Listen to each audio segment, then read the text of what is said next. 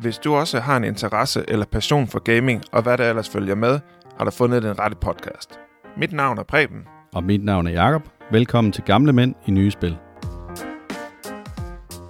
Velkommen til podcasten Gamle Mænd i Nye Spil. Og i dag der sidder vi her i studiet sammen med et fint og fornemt besøg. Det er så Den Stolte Far-podcasten, som er kommet helt til Vejle for at besøge os. Og det kommer til at dreje sig om i dag, det er lidt et anderledes take på det at være gamer. Vi skal se lidt på, hvordan det er, og i det hele taget spille i forhold til at have børn. Så har vi også lige valgt at vinkle den lidt, og så tænke lidt på, jamen er iPhone den moderne sut, eller hvad sker der her? Men Preben, vil du lige have et par ord med, inden at vi introducerer gæsterne? Ja, jeg vil altid gerne have lov til at sige noget, ellers så føler jeg mig efterladt på perronen. Jakob har stort set været igennem. Vi vil meget gerne tænke over, hvordan vi skal tænke det sociale og spille ind i fremtiden.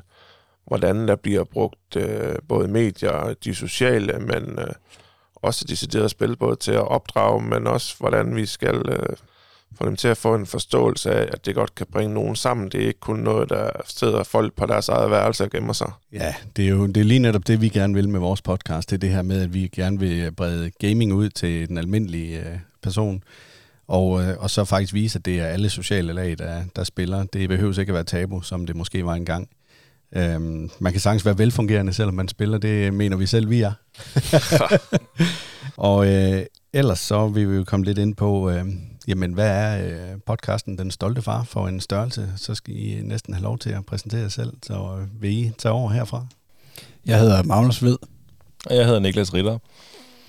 Og vi er fra Sjælland, og jeg har som sagt kørt herover til Vejle, fordi vi synes, at jeres podcast lød spændende, og så er vi jo en del af det samme samarbejde, kan man sige, med Radio 4 Talentlab, hvor det var sådan set første gang, jeg blev præsenteret for jeres podcast. Det var der min makker her, Niklas Ritter, han var i studiet sammen med dig, Jakob.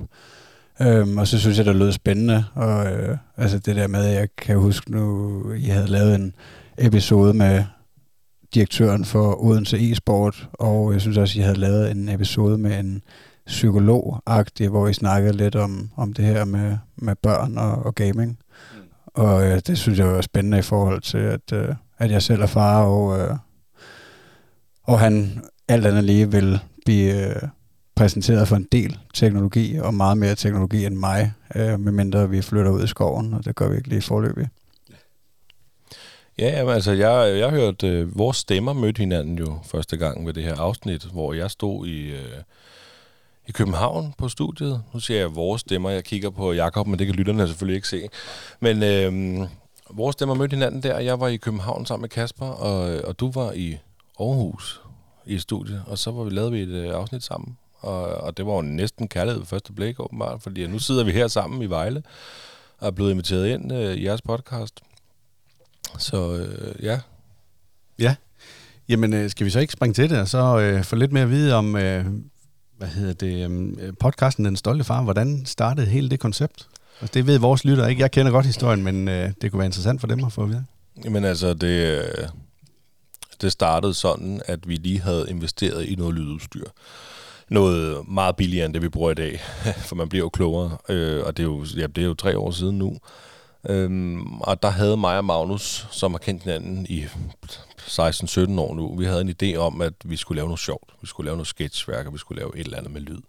Så investerede i det her, så havde vi selvfølgelig, vi kendte godt podcast-fænomenet, men så lad os lige kigge på det. Ikke? Og så skulle Magnus jo være far, og jeg skulle så også være far. Så lige da Magnus var blevet far, der kom han til mig og sagde, hvor kan vi ikke lige prøve at optage, hvor jeg fortæller historien om min søns fødsel. Altså det var, fordi at det var jo så vildt, og du gerne ville kunne huske, hvordan der var ledes. Så lad os gøre det. Og så slog det os sådan set lidt, at jeg skal også være far jo. Altså vi er 2 bedste venner, der skal være far med 8 måneders mellemrum. Lad os kan det ikke et eller andet, ikke? Og så startede Den Stolte Far sådan set. Ja, altså så optog vi en gang om måneden til at starte med. Fordi at, altså, det første afsnit, der aldrig nogensinde blev udgivet, det var lidt for intimt og måske lidt for kedeligt.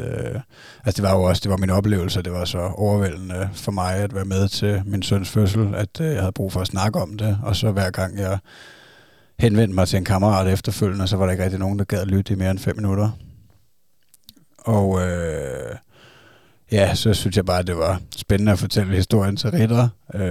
Men så derfra, så er vi jo mere gået over i, kan man sige, farrollen og den udvikling, der er i starten. I starten skete der jo især rigtig meget, føler jeg, i barnets udvikling. Nu hører vi jo meget om, at I så gerne gæster ind.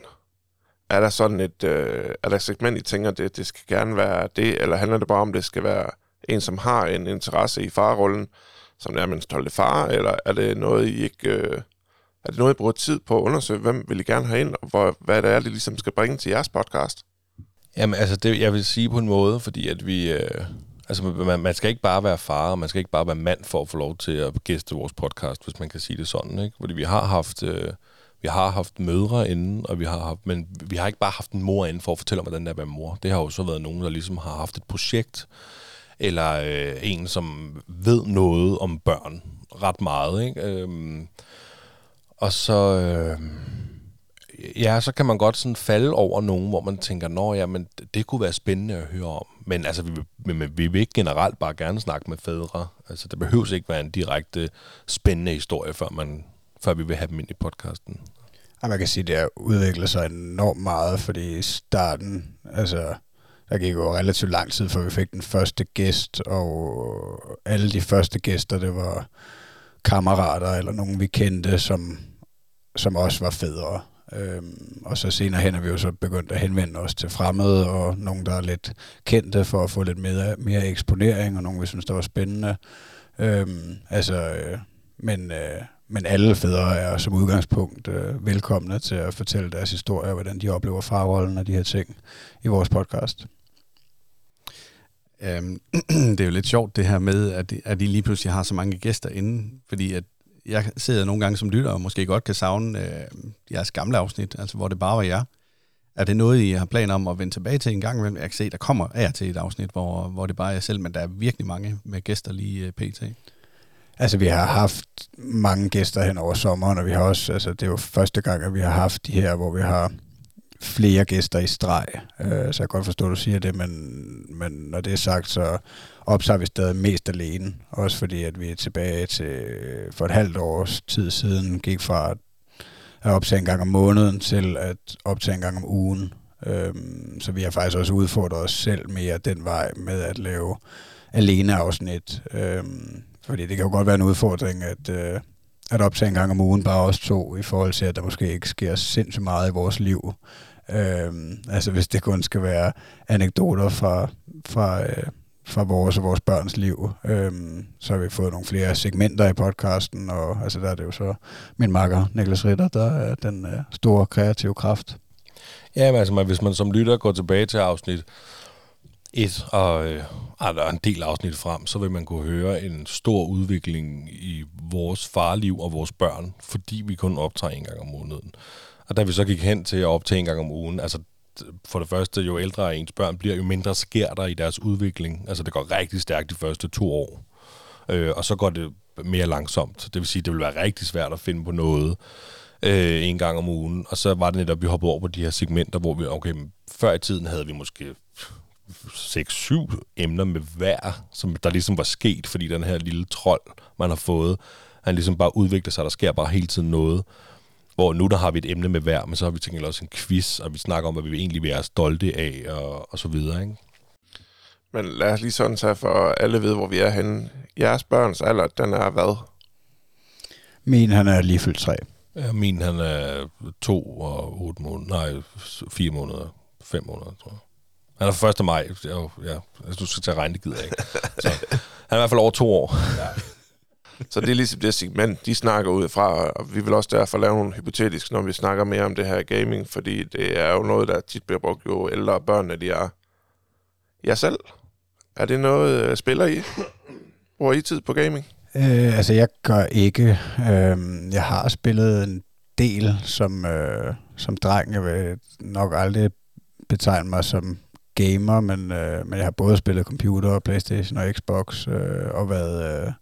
altså den der, jeg ved ikke, da jeg startede fritidshjem, tror jeg, agtigt, der havde de nok lige fået PlayStation 1 op i fritteren, ikke? Og der kan jeg godt huske, når min mor hun kom og hentede mig, at jeg skreg og ikke ville derfra, fordi jeg havde jo ikke nogen PlayStation derhjemme. Jeg havde så tilpas meget respekt for min far, så når han kom og hentede mig, så var der ikke så meget piveri, men jeg var helt slugt i Crash Bandicoot, tror jeg det hed. Kan jeg også godt svagt huske det der med, at vi fik en stationær computer derhjemme nede i kælderen, og der også var nogle spil, der sugede mig helt ind der, så jeg har spillet en del. Jamen, jeg har virkelig også spillet både PC og PlayStation. Og jeg kan også tydeligt huske, da vi fik vores første PlayStation, mig og min storeste og lillesøster, vi havde bare sparet de her penge op. Jeg ved ikke, hvor meget. Jeg kan ikke huske, hvad den kostede dengang. Det har sikkert været mange penge dengang. Og jeg kan også huske, det allerførste spil, der fulgte med, det var Rayman. Jeg har faktisk prøvet at kigge på PlayStation, så du kan slet ikke finde det originale, helt gamle Rayman mere. Men det var det, der opslugte også helt vildt meget. Så kom der Tekken 3 og alle de her ting her, som var mega fedt. Og så var der, jeg tror, det har nok været før PlayStation, Magnus og Myggen og Pixeline og sådan noget, da jeg var barn, ikke? Og især Magnus og Myggen.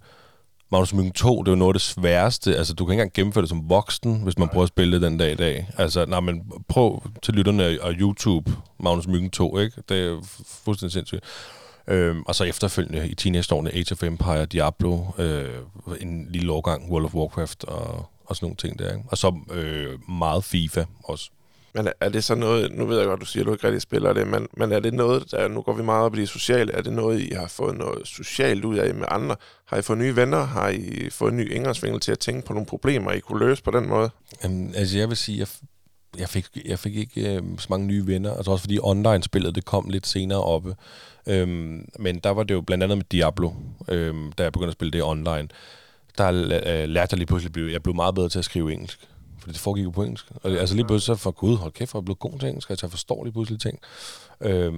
Venskaber tror jeg ikke, jeg har fået via online-spil faktisk. Jeg har heller ikke, jeg husker det ikke som om, jeg har fået nye venner ved at spille konsolspil eller computerspil, men altså det der online gaming, det har jeg aldrig nogensinde prøvet, men både som barn og som teenager, der er helt sikkert haft rigtig meget sjov med at spille sammen med venner. Det har nok også primært været FIFA. Udover tilbage til, da jeg gik i fritteren og klub og de der ting, der spillede vi også meget sammen dernede og hyggede os med det. Men som teenager, der har vi spillet sindssygt meget FIFA. Det har vi også gjort sammen, os to. Ja, altså, der er meget socialt i det. Det er helt sikkert. Altså, venskaberne bliver foran fjernsynet, når PlayStation er tænkt, når man spiller FIFA eller andet. Men der er ikke så meget online venskab i det. Det er lidt sjovt, fordi sådan som jeg har det lige nu, og har haft det igennem de sidste mange år, det eneste, jeg gider at spille, det er egentlig, når jeg kan spille sammen med nogen. Jeg gider ikke sidde selv og spille. Og så kan det godt være, at det bliver noget med, at jeg så spiller over nettet med en kammerat, som for eksempel Preben her. Men det der med at sidde og gennemføre et singleplayerspil, det har jeg simpelthen så svært ved. Så de gange, hvor vi skal anmelde et singleplayerspil, og det er som regel Preben, der finder det, nej, men det er så tungt for mig. Altså, det har jeg virkelig svært ved at komme igennem, fordi jeg morer mig slet ikke. Hvorimod, jeg kan godt se, hvorfor spillet det er godt og så videre, men jeg synes ikke, det er sjovt. Jeg synes, det er så meget sjovere, når jeg får noget input fra nogle personer.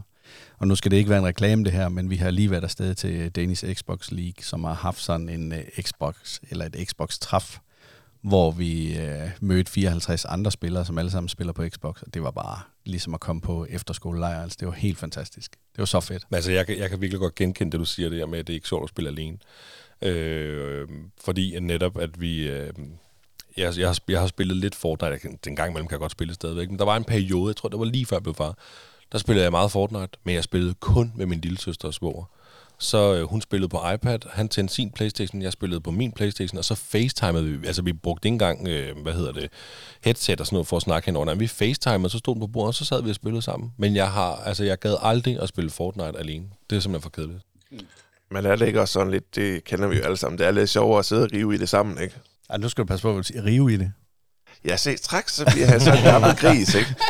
Det er typisk. Jeg vidste, det ville komme. Jo, men altså, jeg forstår 100% hvad du mener, altså, fordi det er også det, jeg husker som teenager, at det var altså rigtig sjovt, altså både den der følelse at banke en anden i FIFA, ikke, og sidde der og hovere, og også at vi spillede sammen nogle gange i hold og sådan noget. Men altså, ja, det der, jeg kunne blive eddikesur, ikke? Jeg har altid været en dårlig taber. Men der var altså meget passion involveret, og jeg er sjov i det. Det synes jeg.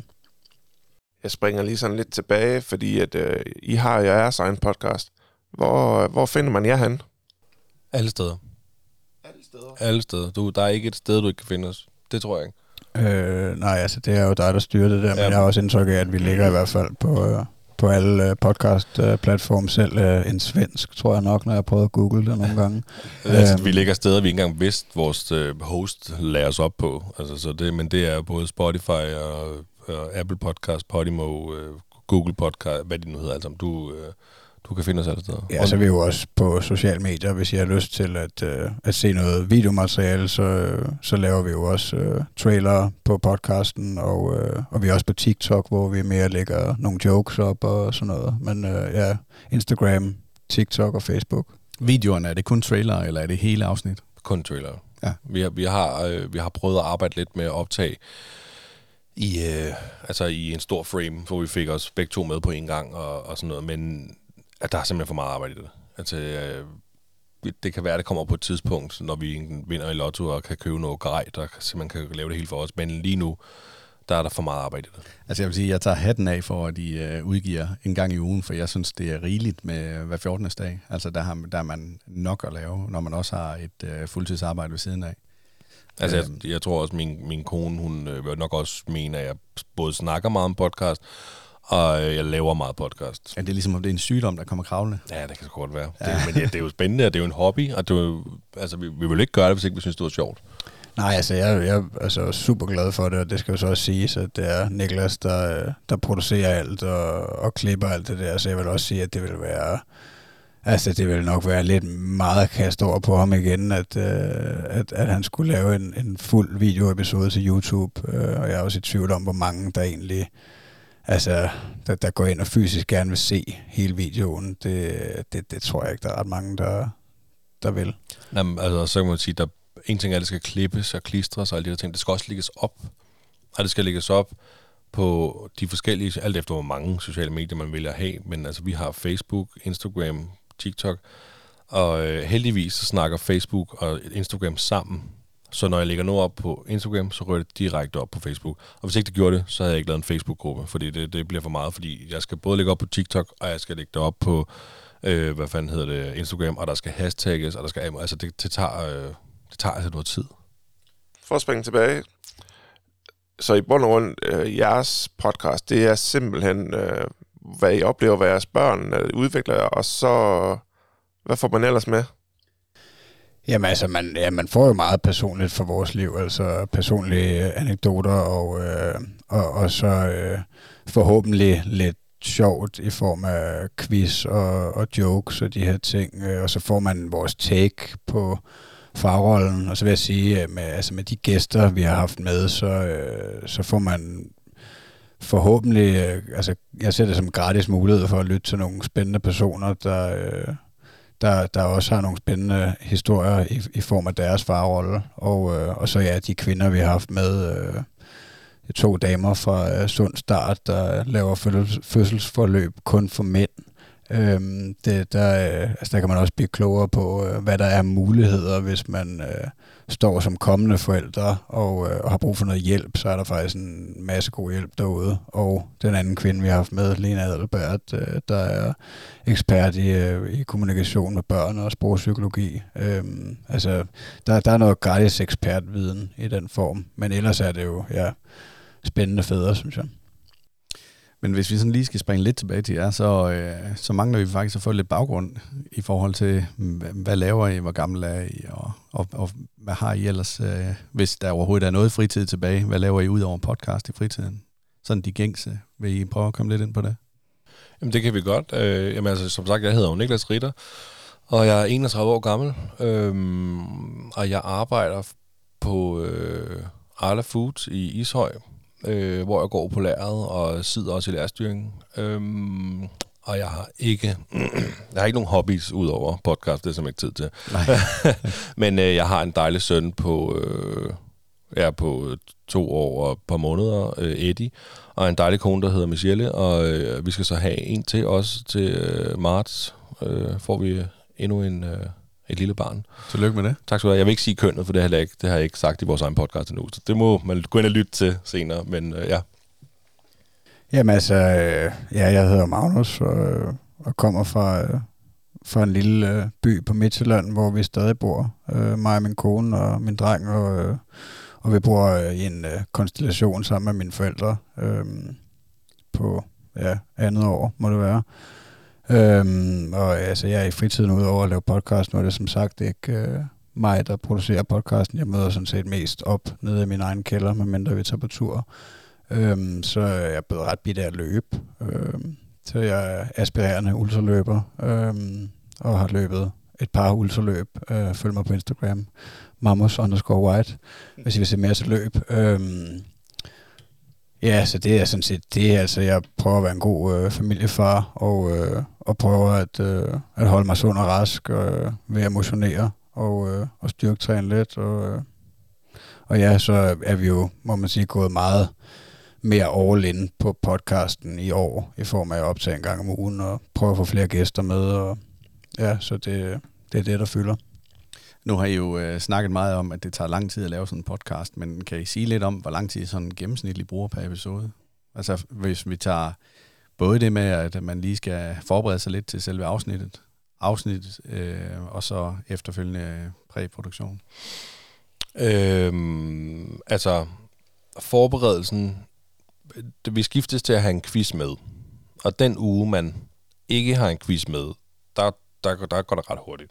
Der bruger man ikke så lang tid. Lige snart du skal lave en quiz, du skal lave 5 spørgsmål med måske nogle bonusinfo og nogle svarmuligheder osv. Der skal man jo lige bruge fantasien lidt. Og sådan, og emnerne her omhandler jo primært alt, hvad der har med børn at gøre, eller farrollen, eller spil og så videre. Generelt børn. Det kan tage lidt tid. Jeg ved sgu ikke, hvor meget jeg vil sige en time eller et eller andet, kan det godt tage at lave en quiz eller sådan noget. Men selve optagedelen, der fra jeg kører ud af døren, det tager cirka en halv time at køre hjem til Magnus, fra jeg kører ud af døren klokken 6 cirka, så er jeg hjemme igen klokken 10 eller sådan noget. Ja, jeg tror også, vi hurtigt knaller 3 timer af nede i kælderen på forberedelse, lydprøve, og altså, men det er jo så også, altså i kraft af, at vi også er gode venner, og vi kommer til at sidde og snakke om alle mulige andre ting. Altså podcasten i sig selv plejer at blive omkring en time, lidt længere måske. Med gæster, der er vi nok mere på 1,5 til 2 timer. Den længste, vi har lavet, det er nok tæt på 2,5 timer. Ikke? Og Lena, ja. Får I simpelthen en hel lytterskrat, der tager 2,5 timer? Det ved vi ikke. Det ved jeg ikke. Nej. Vi er blevet... altså, vi ved, der er nogen, der har hørt det hele, ikke? Men vi er også blevet, rådet nogle gange til, at man sagtens kunne dele det op, når de bliver så lange. Det ved jeg ikke. Ja, altså jeg tænker også, at det giver god mening, at de råd, vi har fået, at det der med at hugge den over i 2, at det måske kan give flere kliks, fordi at folk godt kan blive lidt angst, når de ser, at der står noget på den anden side af 2 timer, hvordan de nogensinde skal få lyttet til det hele. Men jeg ved ikke, for mit eget vedkommende, der betyder det ikke noget, hvis jeg skal høre en podcast, om den hedder 1, 2 eller 3 timer. Jeg lytter til det, hvis jeg synes, det er spændende. Hvis jeg ikke er tændt, så er jeg væk efter 5 minutter.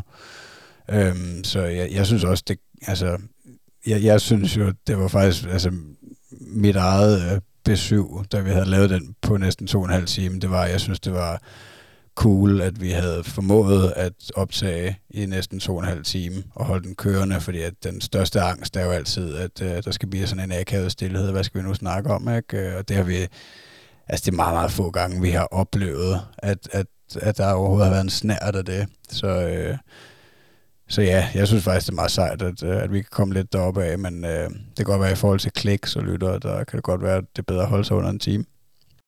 Nu var det jo meningen, at den her podcast, den skulle handle om gaming, men det er ligesom om, den er drejet over i podcastverdenen, og det er jo fordi, at vi begge to laver podcast, eller begge hold laver podcast. Men jeg kan ikke lade være med at tænke på, fordi jeg har et lignende spørgsmål i forhold til gaming, men jeg vil gerne have det i forhold til podcast. Jeres største oplevelse sådan i forhold til, altså hvad har det givet jer i forhold til, at I er kommet i gang med at lave podcast? Hvor synes I virkelig, at I har fået noget ud af det? Altså, jeg synes oprigtigt, at det har været mega fedt at få sådan en stor hobby, altså som vi går så meget op i. Altså det er jo lidt at sammenligne med, at jeg gik sindssygt meget op i fodbold, da jeg var teenager, og det var en stor ting.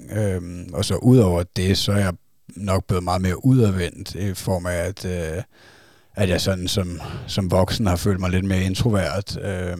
Så jeg føler, at jeg er blevet bedre til at tale, også fordi at vi, altså det har vi tit snakket om, at i forbindelse med at vi har optaget og lyttet til os selv, at så kunne man nogle gange godt ønske, at man var lidt mere velartikuleret, end vi egentlig er. Så på den måde føler jeg faktisk, at jeg har udviklet mig sprogligt, og så det her med at få gæster med, og gæster, som vi ikke kender, og bare det at skulle prøve at interviewe, altså nu vil jeg ikke rigtig kalde det klassiske interview, det vi laver, fordi vi forsøger at få en samtale i gang.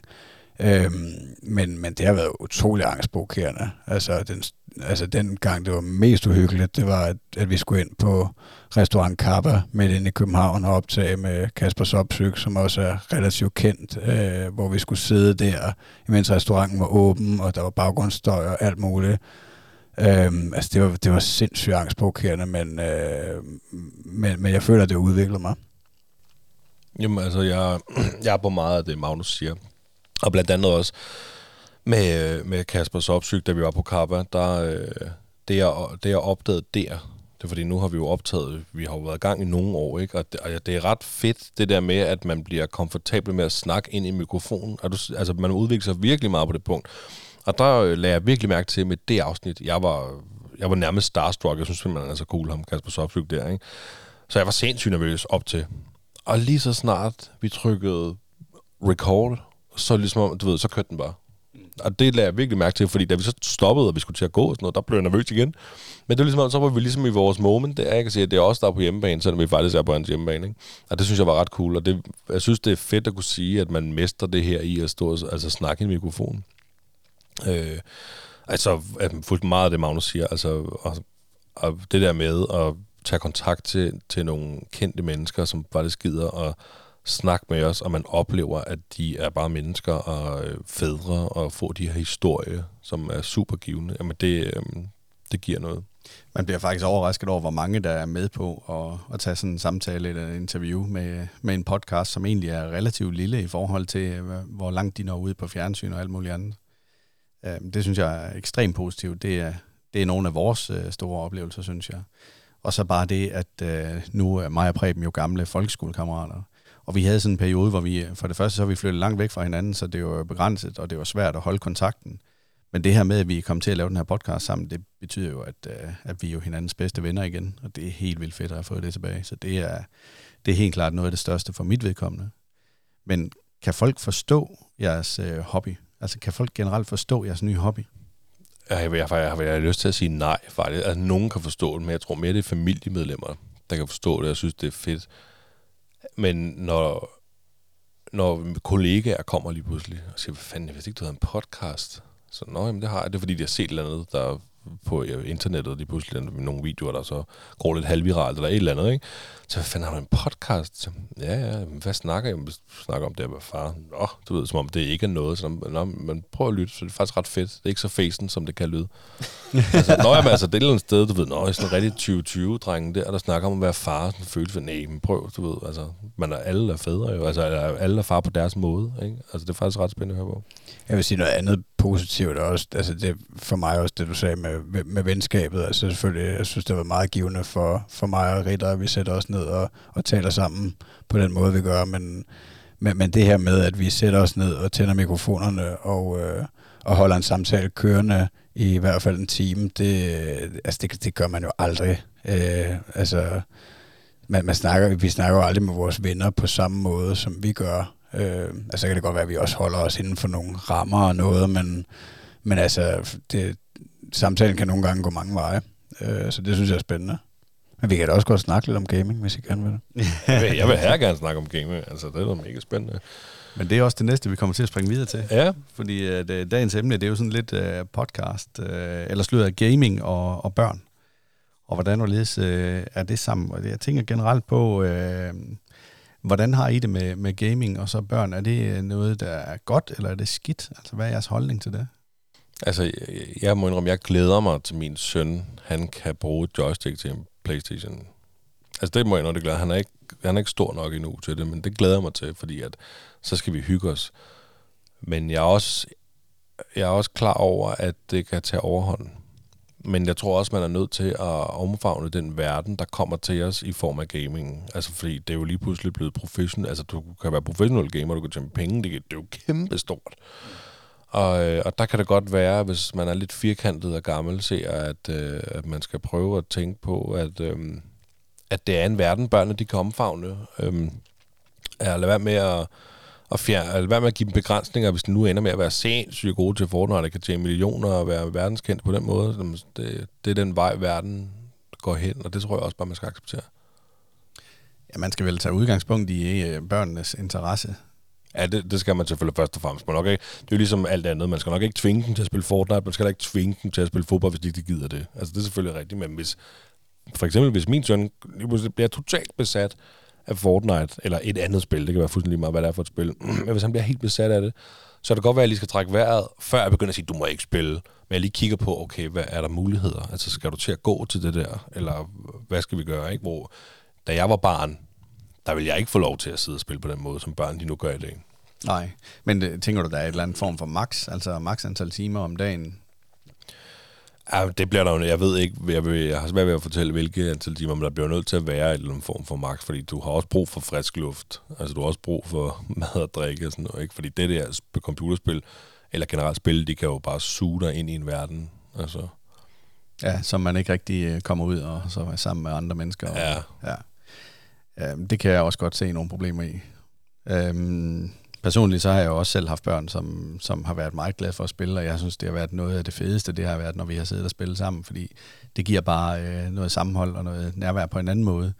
Du bliver lige pludselig knap så meget far, men mere kammerat med dine børn, og det er en helt ny rolle at gå ind i.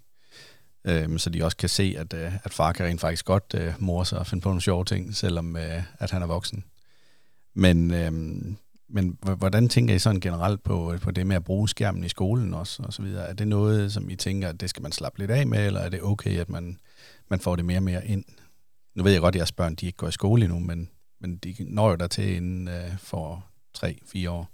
Ja, altså jeg må indrømme, jeg har lidt svært ved, at jeg ved ikke så meget om, hvor meget de bruger skærmen i skolen, men jeg kunne godt forestille mig, at de bruger den en del. Jeg ved sgu ikke, om jeg synes, det er et problem i forhold til, så længe det er værktøjer. Jeg må sige, da jeg blev far, der havde jeg nok relativt meget angst for det her, med hans brug af teknologi generelt, og altså sådan nok en eller anden underlagt frygt for, at jeg måske kunne ende ud med at få en eller anden zombie, der sidder foran en skærm hele tiden og lever Coco Pops og ikke får nok søvn og sådan noget. Men det er jo også der, udfordringen kommer, tænker jeg, hvis han bliver bedt af at game på et tidspunkt, så må det jo ligesom være de essentielle ting, som søvn og mad og andet socialt input også, der ikke må blive, der ikke må ryge fuldstændig væk, fordi han skal sidde og game. Men jeg vil sige, min holdning har flyttet så meget, efter jeg blev far, og jeg var sådan, vi har ikke fjernsyn hjemme i stuen og sådan noget, så altså han fik ikke lov til at se noget et langt stykke tid, tegnefilm og sådan noget, men nu, der er blevet meget mere large med det, og kan også godt finde på at bruge det som aflastning til, hvis han er rigtig irriterende, så giv ham iPad'en, fordi at vi har Netflix-abonnement, og der er nogle ting, han er rigtig glad for at se. Så det er bare nemt. Hvis man skal have gjort nogle ting, så kan du lige få den her, kammerat. Værsgo. Ja. Det tror jeg også, der er en del, der falder i det der. Altså det... Nu har vi en hypotetisk situation, som vi lige vil prøve at gennemgå senere, men der er der mange ulemper ved gaming, hvor folk de kigger skævt på forældre, som stikker deres barn en skærm bare for lige at få lidt fred og så videre, men på den anden side set, så er det også bare nødvendigt en gang imellem for at få noget gjort, og så får man det gjort hurtigere, og så kan du hurtigere vende tilbage til at være forældre. Nå, men jeg kan da også godt genkende det der med, hvis min søn lige pludselig ikke vil spise. Altså, når så er der mad, nej, jeg vil ikke spise, men du skal jo have mad jo. Altså, nu må du lige. Så en gang imellem, så kan det hjælpe at sige, jamen, skal du til noget på telefonen? Jamen, det vil han gerne. Så sætter han sig op, så kan han sidde og spise, mens der kører et eller andet, hvad ved jeg, børne noget, ikke? Og så får han mad, og så er den skide slået. Altså, at hvis det var hver dag, det ville det jo ikke blive, men en gang imellem, hvis han, så får han lov til det. Og på den måde, så hjælper det jo også, ikke? Men I tænker ikke, at det egentlig bliver brugt både som en opdragelse, men også en forventning om, at børnene skal have den her tid til at kan sidde for sig selv, og eventuelt falde til ro over nogle ting, som giver dem en mulighed for at bedre kan være i den nævnte situation? Jo, altså, jeg tænker, det virker som et godt rum at slappe af i nogle gange, for min søn i hvert fald, og også nu i forbindelse med at gå på potten og sådan noget. Altså, han sidder gerne og laver puha, imens han ser en lille film. Altså, men jeg føler, det er en eller anden balance, fordi jeg føler heller ikke, det skal være sådan, så han slet ikke gider være med til noget, fordi han hellere vil sidde og kigge på en skærm. Så jeg føler, det er en meget hårfin balance, som vi prøver at finde den rigtige vej i derhjemme. Jamen altså, jeg har for eksempel en niece, som altid har haft brug for lige at koble af en gang imellem, hvis der har været familiefødselsdag eller et eller andet, ikke? Så, ikke i starten, men så når det har været en lang dag og sådan noget, ikke? Så har hun brug for lige at sætte sig over med en telefon i sofaen og koble af og lige se noget på den. Ikke? Og der ser jeg det jo som rigtig fint, altså værktøj, som siger, du har sætte over og slappe af, så du lige kan, nu har det været en lang dag, så det sgu også okay. Så man kan i bund og grund sige, gaming eller CRTV, eller hvad de nu gør på de her skærme, at det blev den moderne bog? Ja, det er det. Altså, jeg ved så ikke, om det er blevet den deciderede moderne bog, men altså e-bøger er jo blevet kæmpestort jo. Altså, og du kan jo også købe sådan nogle iPads, som kun er af en bog faktisk, ikke? Som bare er en stor e-bog. Så kan du downloade bøger ned på den, i stedet for at du sidder og bladrer i papir, ikke? Ja, så ved jeg, vi bruger jo stadig meget fysisk bog og historiefortællinger generelt, og jeg skal ikke kunne sige, om det har noget på sig, om det er faktisk papir, eller om det er en e-bog. Jeg har aldrig prøvet at læse en e-bog, jeg læser også selv relativt meget bog. Og det ved jeg sgu ikke, hvad der kan bedst, men det med historiefortællingen, det kan helt sikkert noget for hans sproglige udvikling. Det er jeg meget overbevist om. Altså lige det med e-bøger og så videre, så tror jeg heller ikke, at det er, man kommer ikke til at bruge det på samme måde, som man bruger en almindelig klassisk bog, fordi jeg kender ingen i min omkreds, som lige lægger sig ind ved siden af deres børn, når de skal puttes, og så læser op fra en e-bog. Det er jo en decideret bog, man tager fat i, hvor man bladrer i siderne og snakker lidt om billederne osv. Jeg ville også være ked af med mine børn, i hvert fald dengang de var mindre, hvis jeg skulle have lagt og så have haft dem til at kigge på en skærm der, for jeg synes egentlig, de fik rigeligt med skærmtid. På et tidspunkt var jeg faktisk lidt træt af, at jeg havde fået dem med ind i det her gaming, måske lidt for tidligt, for jeg synes, at det tog overhånd.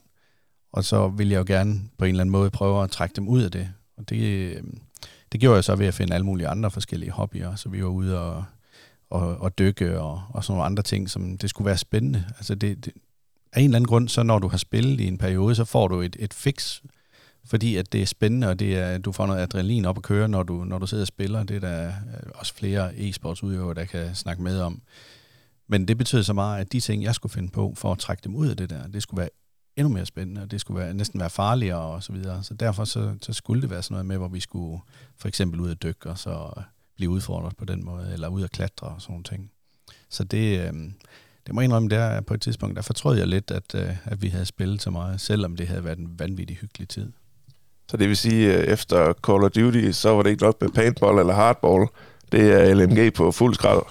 Nej, det var dog ikke noget med at skyde folk, men det blev sådan lidt mere eventyrbedrevet fritidshobbyer og så videre. Men det giver også mening for mig, når du siger det, fordi at jeg føler, når jeg husker tilbage som teenager, så var det, kunne det være spændende at spille, men det kunne også, det kunne godt måske hindre mig lidt i at gå aktivt ind i noget, der var lidt svært, at lave noget kreativt, fordi at det kræver, at man også keder sig lidt i momentet nogle gange, fordi man ikke lige kommer nogen vejen, når man skal lave noget kreativt, og man skal bruge lidt ekstra tid på det, men hvis man bare tager fat i et spil, eller en konsol, eller en film for den sags skyld, så kræver det ikke lige så meget, føler jeg, at hjernen kapacitet, jeg skal bruge for at have det sjovt. Altså, så der tænker jeg, at jeg godt kunne frygte lidt, at unge mennesker, de griber fat i det, fordi det er nemt. Ja, det vil jeg sige, det kommer helt an på, hvad for en type spil man spiller, fordi der er jo også mange spil, som virkelig udfordrer hjernen på den ene og på den anden måde, som gør rigtig meget godt. Man lærer også ting, så det er jo ikke kun negativt. Jeg bruger det for eksempel, når jeg kommer hjem fra arbejde, hvis jeg sådan om aftenen, når jeg sådan for alvor skal slappe af og koble fra. Hvis jeg ikke skal tænke på mine arbejdsopgaver og så videre, så er det bare rigtig fint lige at gå ind og tage et spil med Preben. Fordi at så tænker man slet ikke på arbejde. Man glemmer fuldstændig alt andet, og så fordyber man sig i det. Og det tror jeg altså også har en gavnlig effekt. Det er jo lidt det samme som din næse, ikke? Ja, lige præcis. Hvad tænker I så? Nu har det jo meget med det sociale at gøre. Hvad tænker I fremadrettet, at det er måske ikke alle, der har mulighed for at være med på den sociale vogn og gaming? Nogen, der ikke har råd til at købe de her konsoller og computer, hvad de nu gerne vil spille på. Er det noget, I tænker med jeres børn, at det skal være en prioritet? At der ligesom er den mulighed? Altså, jeg ved ikke, om det skal være en prioritet. Det har jeg ikke vurderet endnu.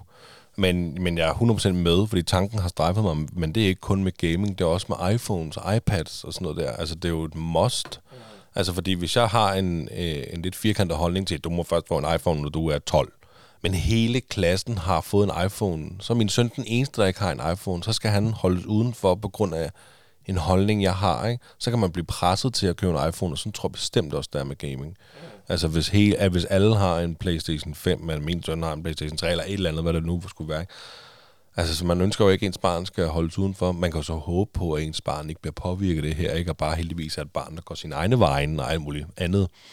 Men om det er en prioritet, altså det vil det nok blive, tror jeg. Altså hellere det frem for at se et barn være udenfor.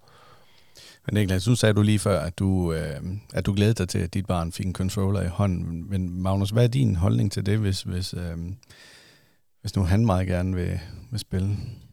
Jamen altså, ja, som sagt, så havde jeg nok en lidt firkantet holdning i starten, hvor jeg tænkte, at det er i hvert fald ikke... Det er ikke umiddelbart noget, jeg skal præsentere ham for, men jeg har faktisk, altså, efter vi også har snakket nogle gange om det, mig og Niklas i podcasten, det her med teknologi og frygten for fremtiden og alt det her, altså der har jeg også tænkt over, at jeg godt kunne se mig selv sidde og spille FIFA med ham, for eksempel, og at det forhåbentlig kunne være rigtig sjovt, og også det der med, at måske banke ham lidt i det, altså... Han skal sgu ikke have det for nemt. Ej, det er også vigtigt, at de bliver udfordret. Altså, ja. De skal ikke altid stryges med hårene. De må også godt tabe en gang imellem. Ja, men det er nok ikke, det, der står øverst på listen, men jeg vil helt sikkert ikke fornægte ham det. Altså, men jeg har lidt svært ved at sådan kigge ud i fremtiden, og jeg tænker også, altså, at udviklingen går enormt stærkt nu. Altså, jeg er lidt i tvivl om det overhovedet er attraktivt at sætte sig ned og spille FIFA sammen på en konsol. Jeg ved ikke, hvornår det vil være relevant for mig at ham at gøre det, om måske når han er 8 år eller et eller andet, altså lad os sige om 5 år, hvordan ser spil så ud? Altså nu tænker jeg også med det her virtual reality og augmented reality, hvor langt er det altså til, at er det overhovedet spændende på det tidspunkt? Nu var vi lige kort inde på det her med det sociale, men der er også kommet en ny undersøgelse, som viser, at 1 ud af 10 børn er ikke med i det sociale på internettet og omkring gaming. Hvad tænker I? Hvordan løser man det bedst? Jamen, det tror jeg bare er at sætte sig ned og prøve at få barnet til at respektere en voksen holdning også, altså fordi lige med det der, altså sociale medier, den er svær. Fordi jeg ved sgu ikke, altså man bliver nødt til at forklare barnet, prøv at du kan ikke få Snapchat før, at du bliver 10 eller et eller andet, ikke? Og den kan være så svær. Der er heldigvis mange år til vi står i situationen. Men jeg forstod ikke helt, altså 1 ud af 10 er ikke med til at spille online-spil og sådan noget? 1 ud af 10 i skolen af børn er ikke med på det sociale, man kan sige, i det digitale rum. Og det er jo for eksempel spil, det er på de sociale medier og sådan noget, hvor det simpelthen bliver holdt udenfor. Altså du kan have en situation, hvor de har en gruppe i klassen, hvor de alle sammen er med i den her gruppe, hvis det er en Facebook-gruppe, eller hvis det er en Messenger-gruppe, på nær lige 1 eller 2 personer. Men hvorfor er de ikke med? Er de med, fordi at deres forældre siger, I må ikke få Facebook, eller er de med, fordi de bliver mobbet? Eller de bliver udelukket fra børnenes side af? Ja, det er simpelthen, fordi de bliver udelukket fra børnenes side og med mobning. Jeg tror lidt det andet, faktisk. Ja, hvor har I nogle tanker om, hvordan man eventuelt kunne løse sådan en situation? Altså, det er jo jeg ved ikke, hvordan man løser det. Det er jo et frygt for en forælder jo. Altså, det er det jo, at ens barn skulle blive udelukket. Ja, jeg ved ikke, om det er så meget anderledes end, altså hvis det var normalt i klassen også, altså normal social samvær, hvor at der er en, der er udenfor, men jeg vil have en eller anden forhåbning om, at man kan snakke om det som forældre, og de andre forældre, der gudskelov har de børn, der er en del af klikken, de måske kan være med på at tale med børnene om, at der skal være plads til alle, og selvom et barn måske kan fremstå som en freak i forhold til de andre, så skal der alligevel være plads til det. Altså, der skal være plads til, at vi er forskellige, og man kan godt få gode input af at lege med hinanden, selvom man er forskellige. Ja, fordi da vi var børn, der var det jo paradoksalt, der skulle du gå hen til personen for at mobbe personen, ikke? Det skal du ikke i dag. I dag kan du gemme dig bag skærmen, som har gjort det endnu værre. Ikke? Og som I snakker om FIFA og spil, ikke? Der ser man jo nogle grupper i klasserne, de spiller bare sammen, men der er bare nogen, der ikke bliver inviteret.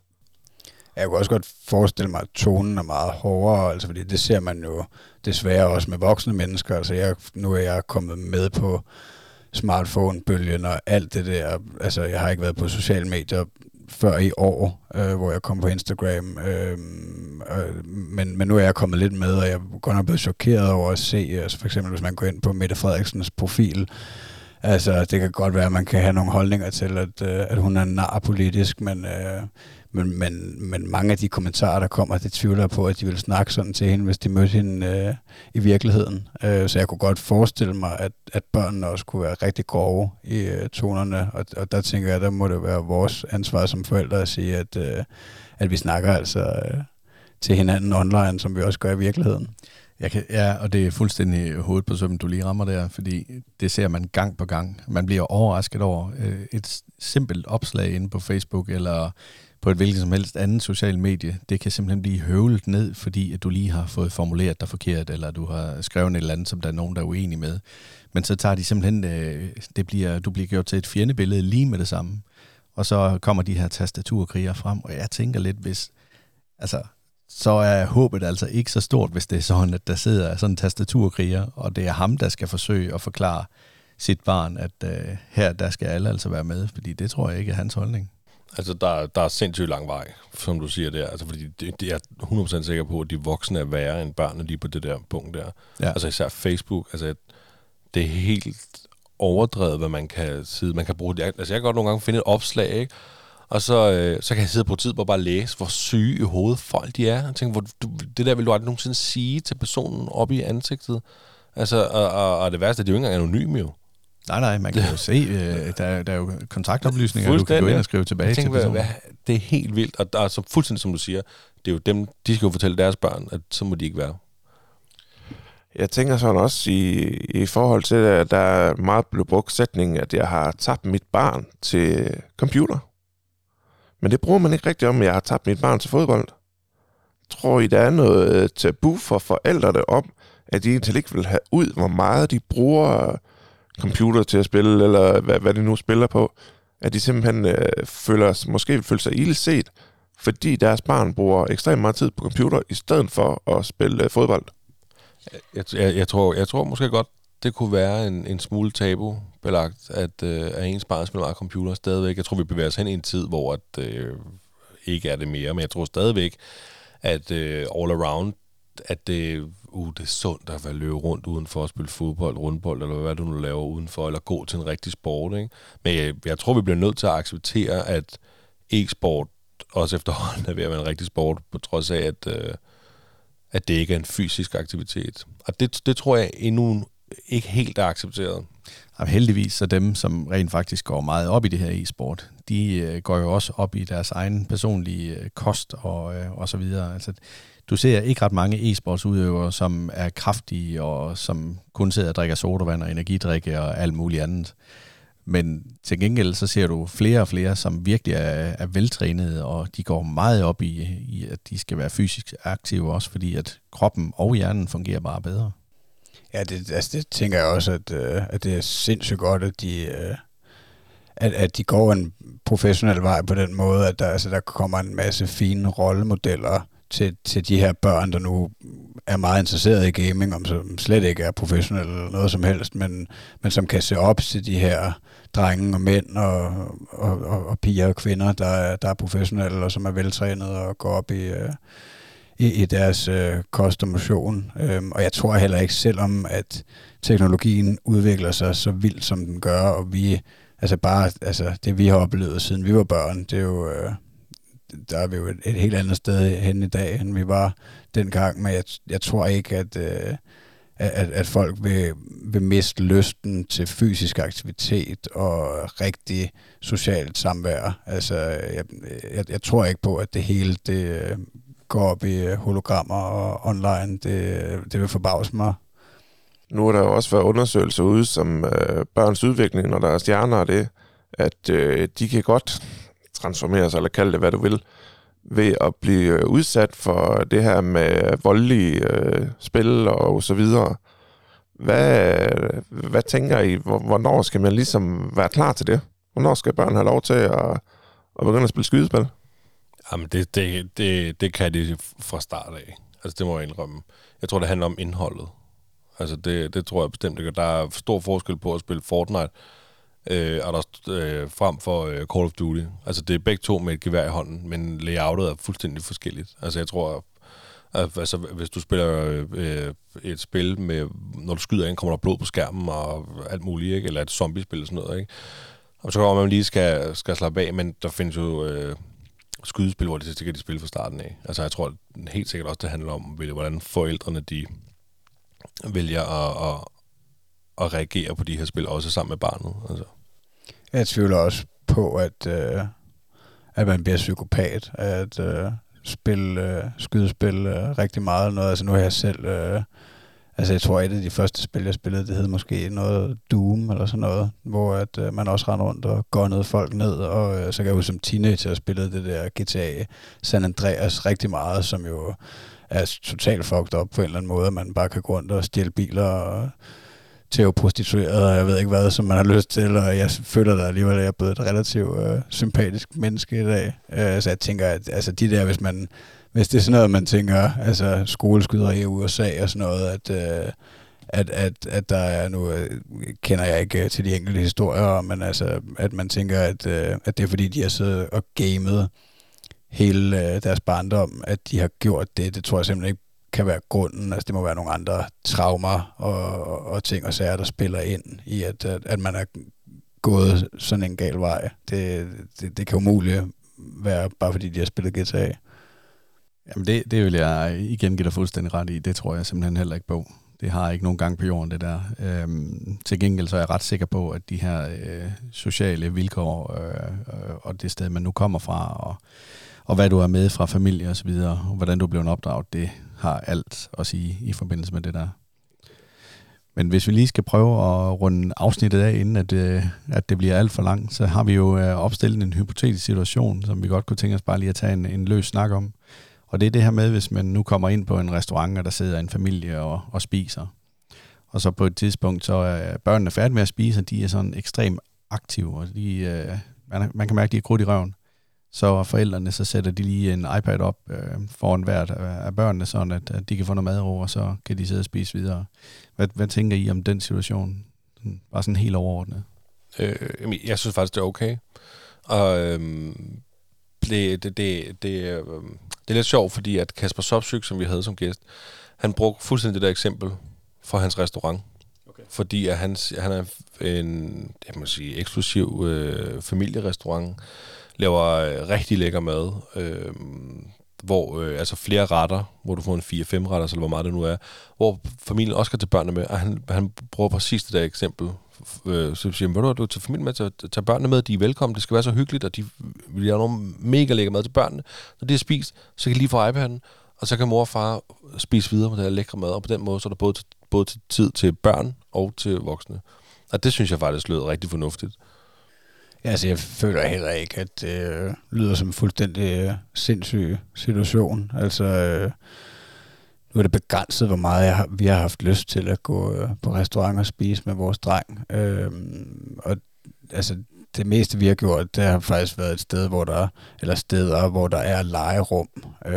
Så der har været mulighed for, at man kunne blive aflastet på den måde, ved at, og det er faktisk, altså det har også nogle gange været en udfordring at få ham til at spise i det hele taget, fordi han hellere vil være inde i det legerum, og han har også nogle gange spurgt efter, at vi skulle tage på restauranten, fordi at der var det her legerum, og han har haft nogle gode oplevelser med andre børn. Men altså, jeg tænker ikke, altså vi kunne også godt finde på at gøre det der, hvis især, at det var sådan, så at vi tager ud, og vi tager lidt ekstra penge op af lommen, fordi nu skal vi altså have noget god mad, og vi ikke har haft mulighed for at slippe for ham og tage alene afsted, så kunne vi da også godt finde på at give ham telefonen eller iPad'en. Det er lidt sjovt det der, fordi at jeg kan godt sidde ved et andet bord og sidde og spise, når vi tilfældigvis er ude selv, og så bliver iPad'en stillet op, så tænker man bare, altså det er da også utroligt, at forældrene de ikke kan tage sig bedre af deres børn, men det giver så god mening. Altså i forhold til det her med, at så kan forældrene rent faktisk også få lov til at nyde deres mad, og de kan føle, at de ikke bare skal kaste ned nu, når de har været ude. Det er jo ikke så tit, at man som en familie kommer ud og spiser på de her dyre steder, fordi man prioriterer pengene anderledes. Men når man så endelig gør, så vil man også have lov til at nyde det. Og det her, det giver både børn og forældrene en god oplevelse af min holdning. Jamen, det kommer også an på, hvornår du gør det. Altså vil jeg mene, fordi hvis jeg kom på restaurant med min familie, og det første, jeg gjorde, det var bare, værsgo, der er iPad'en, så er vi i gang. Det ville også være sådan lidt, og nu har I ikke noget overskud forældre, ikke? Altså, men hvis man ligesom er i gang, og børnene spiser ikke lige så meget, som de voksne gør, de skal måske også have en dessert, og de har krudt i røven, børnene, ikke? Så betyder det jo ikke noget, at de får en iPad. Nej, jeg tænker også, at det er med til at holde en dæmper på børnene. Og det betyder så også, at de ikke nødvendigvis ødelægger det for de folk, der sidder omkring bordet, som bare absolut ikke gider at høre på barneskrig og barnegråd, når de er ude at spise. Altså, det er jo vidt forskelligt, hvor folk er i hver deres liv. Ja, det kommer også an på situationen, altså fordi ligesom det der, der er jo ikke nogen, der har lyst til den der situation, hvor de skal blive ulykkelige, og altså, der har tiderne bare ændret sig. Altså, jeg kan huske nogle gange, mine forældre snakker om, da de var børn, der var det meget det der med, hvis de var på besøg hos nogen eller noget, så skulle de sidde stille, indtil de andre var færdige, og sådan noget der, ikke? Og altså, jeg er lidt svært ved at se, hvad det gavner, men hvis vi tager ud på en restaurant, og der sidder nogle andre søde mennesker, som er måske interesserede i vores dreng, eller hvad fanden ved jeg, eller de har børn med selv, og de kan være interesserede i hinanden, så vil jeg jo heller ikke bare give ham iPad'en, for at han skal distraheres. Altså hvis momentet er hyggeligt, så er der måske ikke nogen grund til det, men der er jo ikke nogen, der kan lide, at det hele det skal blive lykkeligt inde på restauranten. Nej, det vil være så ærgerligt. Men Preben, har du mere at tilføje her, ellers så synes jeg, vi skal til at runde den af. Nej, jeg vil bare sige tak til Magnus og Niklas, fordi I gad at køre til Jylland og være med til at lave en episode på vores podcast. Og så til alle jer, der lytter derude, gå ind på Den Stolte Far podcast og følg dem på sociale medier.